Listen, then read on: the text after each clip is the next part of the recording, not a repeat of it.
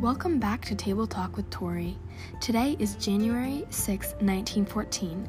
In this episode, we are going to be interviewing Mohandas Karamchand Gandhi and his mother Putlibai Gandhi about their lives. Mohandas Gandhi has already experienced many things in his life, and today we are going to learn about his childhood and his return to Africa. We are going to begin by speaking to Putlibai, Gandhi's mom, about her relationship with her children, but specifically Mohandas. It is said that you treated Gandhi different than your other children. Why is this? I set high expectations for Gandhi because I saw something in him I have never seen in my other children. I always have and always will pray for him and will admittingly give him extra attention. From doing this, Mohandas in return looks up to me and respects me. Gandhi also proved his strength and courage at a very young age when his father fell ill. When Mohandas was only 14 years old, his father was bedridden for 3 years from fistula. Fistula is a disease in which an internal organ in the body leaks fluid. Mohandas was extremely serious about taking care of his dad. He always has been at his bedside, administering his medicine and doing whatever it took. He took extremely great care of his father and showed true character in such horrible circumstances.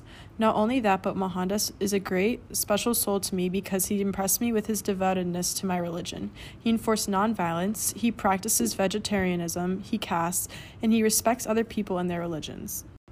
Speaking of Gandhi respecting and taking in the Hindu religion, does religion have a large role in your life and your family? Yes, I am deeply religious. The door next to our home is a Vaishnav Hindu temple that I take all my family, including my children, every day. We pray and honor all of the Hindu gods. I wanted my children to grow as humans, and I did so not only through religion, but by taking my children with me to tend to the lower case and help nurse the sick. My hopes were to teach my children to show respect, kindness, and love to all people. Thank you, Putlibai, for speaking with us about religion and family life. We would now like to take this opportunity to speak to Mohandas Gandhi. As we finish speaking to your mother, Putlibai, we've learned more about your depth and character. We touched upon the way you were raised under the religion Hinduism. Can you elaborate? Growing up in Porbandar, I was raised by my mother. She was very committed to our religion, Hinduism. Hindus believe that all life is sacred and that everyone should respect one another no matter what their religion is. I would like to take this opportunity to explain what the religion Hinduism really is. Hinduism is referred to as a way of life where a set of beliefs and traditions are made that do not embrace one single god or prophet. There is a belief in a universal spirit called Brahman. Hinduism is divided into many sects and subgroups. Your family is Vaishnav Hindus who worship the god Vishnu. So Gandhi, what key lesson has stuck with you since being taught the Hindu religion as a child? The most important lesson that I learned from Hinduism is tolerance. Hindus accept all religions and believe that all religions lead to finding the truth for the soul. We believe that no religion is superior and that everyone should be treated equally and not based on their religious beliefs. Hinduism teaches that each soul finds the truth, and to what God a person prays to in order to find it is not as important as reaching the truth. So while you were in South Africa, the government began to test your Hindu beliefs about equality with the Asiatic Registration Bill, which the Indians referred to as the Black Act, was proposed in 1907. This required Chinese and Indian people to register with South African officials and get fingerprinted. They were forced to carry a permit, and if they were found without it, they could be fined, imprisoned, and deported from South Africa. Since the law said Black and Indian people were not given the same rights as white South Africans, how did you react? I was appalled and immediately left for London, where I hoped to convince British officials to not pass this act. As soon as I heard about this act, I refused to cooperate with the government and obey the law. I began to lead a non-violent protest where more than 2,000 people joined along with me. I was arrested for leading the resistance, which only led to more people going on strike to support me.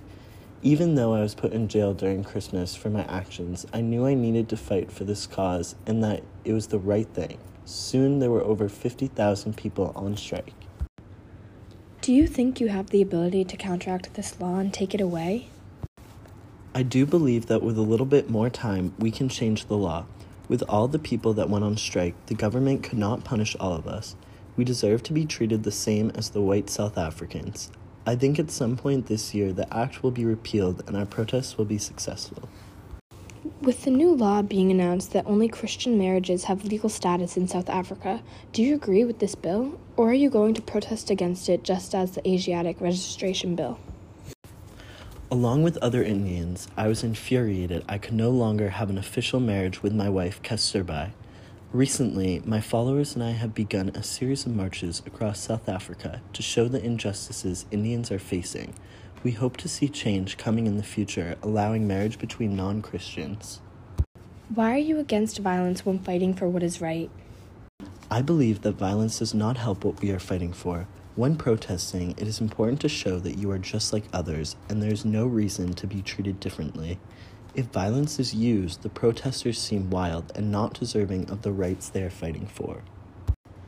I think that is a very important lesson for protesters around the world. When you are not fighting for a cause, what do you do to help out the community? When I am not fighting for a cause, I'm with the poorest people of India. I treat the sick and lend a hand when needed. When the pneumonic plague broke out in 1904, fear of disease did not stop me from visiting where the plague hit hardest. I set up a makeshift hospital and nursed countless Indians back to health. That is amazing work. They must have been very grateful for your help. In what other ways did you help the Indians through tough times? I began to publish a weekly newspaper called Indian Opinion, which was distributed throughout South Africa. The articles were intended to inform the public about the Indian political cause and to bring attention to the health issues affecting poor Indians. I wanted to educate the poor about hygienic living habits so they could improve their overall health and standard of living. You've made such a big impact on so many lives. I cannot wait to see what more you do for others. Thank you for your time today, Mohandas and Putlibai. To our listeners out there, make sure to subscribe and give us a 5-star rating. Come back next week for more interviews with influential figures.